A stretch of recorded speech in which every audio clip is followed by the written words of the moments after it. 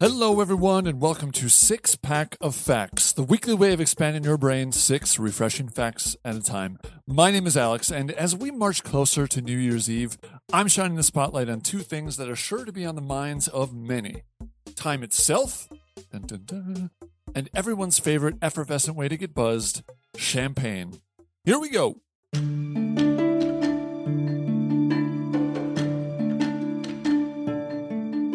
In the International System of Units, created in 1967, there are 7 from which all other measurements are used. 6 of those are meter for length, kilogram for mass, ampere for electric current, Kelvin for temperature, candela for luminous intensity, and mole for the amount of substance.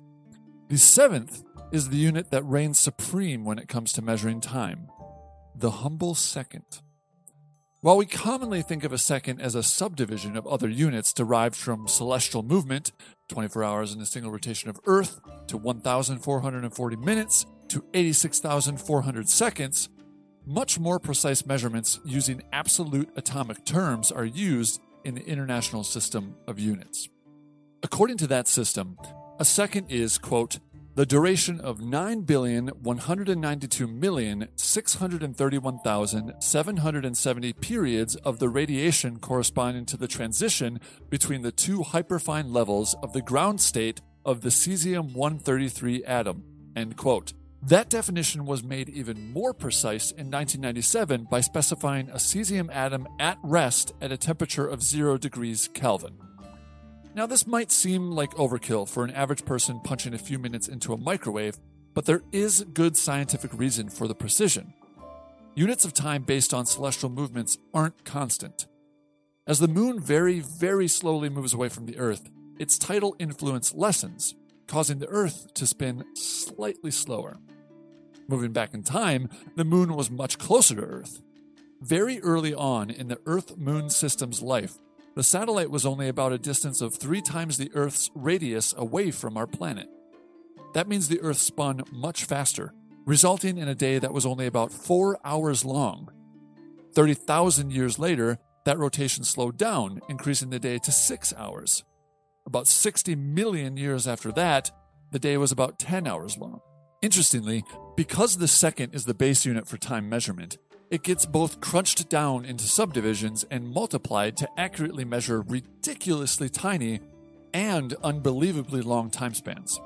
Some of these are nanosecond, equal to 10 to the negative 9 seconds, attosecond, equal to 10 to the negative 18 seconds, yoctosecond, equal to 10 to the negative 24 seconds, a gigasecond, equal to 10 to the 9th seconds, about 31.7 years, exasecond, equal to 10 to the 18th seconds, about 31.7 billion years, and a yottasecond, equal to 10 to the 24 seconds, about 31.7 quadrillion years. Of course, these amazingly short and long time spans beg the question, has anyone actually been able to measure any of these? In fact, yes. While most of these mind-blowing times have only been calculated and not directly measured, researchers actually measured the shortest time ever in October of 2020. The team shined particles of X-ray on hydrogen molecules and measured the resulting interference patterns from stray electrons using a device called a reaction microscope. Basically, they were measuring how long it takes a single photon to cross a single molecule of hydrogen. The result? 247 zeptoseconds. How long is that? Well, a single zeptosecond is a trillionth of a billionth of a second. That's a decimal point followed by 20 zeros and a 1. So, very short. Time spans both tiny and huge can be tough to grasp. Knowing this, Cosmos host and all-around science megastar Carl Sagan developed the Cosmic Calendar. In this calendar, the beginning of time as we know it, the Big Bang, starts at midnight on January 1st. From there, time unfolds throughout the year, with events happening in proportional time chunks to their real-world lengths. On the cosmic calendar scale, 1 second is 438 years, a minute is roughly 26,000 years, an hour is 1.6 million years, and a day is 38 million years. It's an awesome lesson in perspective and a humbling look at just how minuscule the entirety of human existence is relative to the universe. Here are some notable entries in the cosmic calendar. January 1st, midnight, the Big Bang occurs. March 16th, the Milky Way galaxy forms. September 2nd, our solar system forms. December 5th, multicellular life appears. December 25th, dinosaurs appear. December 30th, Cretaceous-Paleogene extinction event. Dinos die out. Now, if you noticed, it's almost already New Year's Eve on the cosmic calendar, and humans haven't even appeared on the scene yet. That's how tiny our era has been. Continuing on. December 31st, 11:52 p.m. Anatomically modern humans appear. December 31st, 11:59 and 49 seconds. The first dynasty of Egypt. December 31st, 11:59 and 59 seconds. The entirety of modern history, aka the last 437 and a half years. That's the entirety of known history sprawled out into a single year. But let's take it a step further and fast forward from that point using the same scale to December 31st of year 2 of the cosmic calendar. What happens then? Nothing great. Our solar system ceases to exist thanks to the death of the sun. So that's the entirety of our solar system's lifespan in 2 years of the cosmic calendar. But why not take it a step further? If our solar system lasted 2 years, how long would the universe last on the same timescale? On the cosmic calendar timescale, the dark era of the universe, a time when all black holes have evaporated, thrusting the universe into heat death, would occur at year 10 to the 100th power. That's a Google years, or 1 with 100 zeros after it. That's how long the universe will continue to hang around after we're all gone. From the terrifying scale of time itself to a much lighter and delightfully fizzy topic, clean your flutes and shine your sabers. It's time for a little champagne.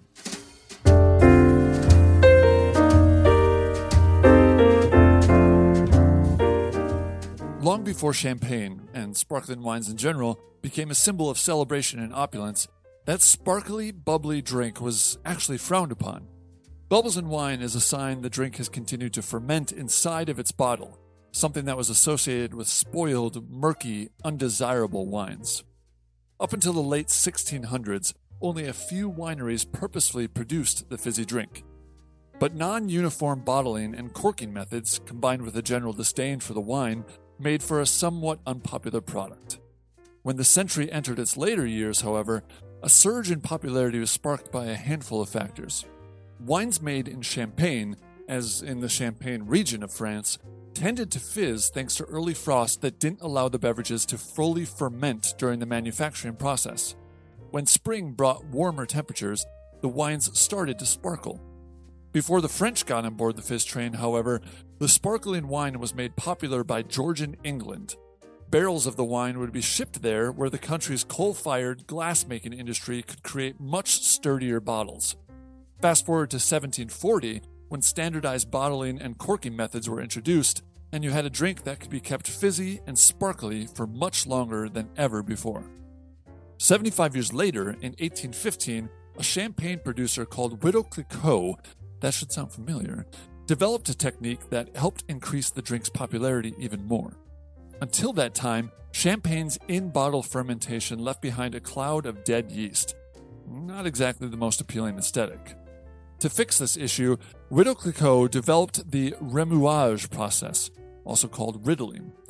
Bottles of champagne were turned upside down, allowing the yeast sediment to gather in the neck before being dipped into a cold brine where the undesirable murk would freeze into an easily removable chunk. Once that was taken out during disgorgement, the remaining liquid was sweetened and recorked. Bottles of champagne are still riddled today, although the process is largely automated.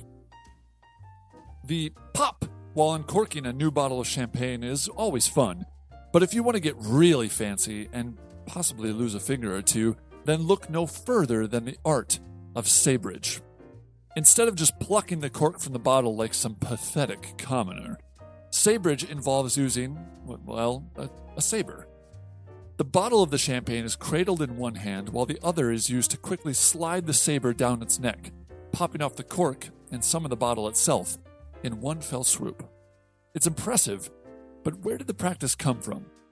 None other than the hand in the waistcoat loving, Elba exiled, Le Petit Caporal himself, Napoleon. Sabers were the weapon of choice for the general's cavalry, and after glorious victories, the army would indulge in bottles of bubbly. And let's face it, if you're holding a sword and a bottle of champagne, what are you going to do? Not slice it open? Champagne can get you drunk. That is for sure. But can it get you drunk faster than other drinks? There have been a handful of studies conducted by researchers over the years to determine if the fizz actually does what people claim. Oh, champagne, the bubbles go straight to my head. The answer? We really don't know. In some of the studies, results showed the bubbles might initially increase the rate at which the alcohol is absorbed by the body, but there weren't any conclusive findings. Even why the carbonation could accelerate absorption is up for debate. Some researchers think it could move the liquid through the stomach into the small intestine, where most alcohol is absorbed, quicker. But that process hasn't been replicated conclusively either. If the bubbles do actually get you drunker faster, the fizzy high is fairly short-lived. After about 45 minutes, that bubble rush is going to feel the same as if you threw back a glass of any other wine.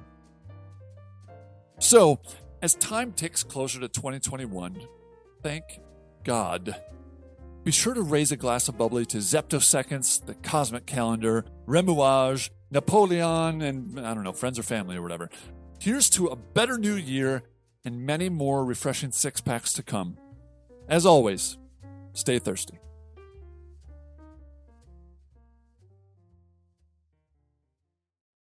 Can't get enough of these refreshing facts? There are 3 easy ways you can help support the show. If you're listening through Apple Podcasts, leave a quick review. Then, make sure you're subscribed so you don't miss an episode. Then, share the show with a friend. The more, the factier. Stay thirsty.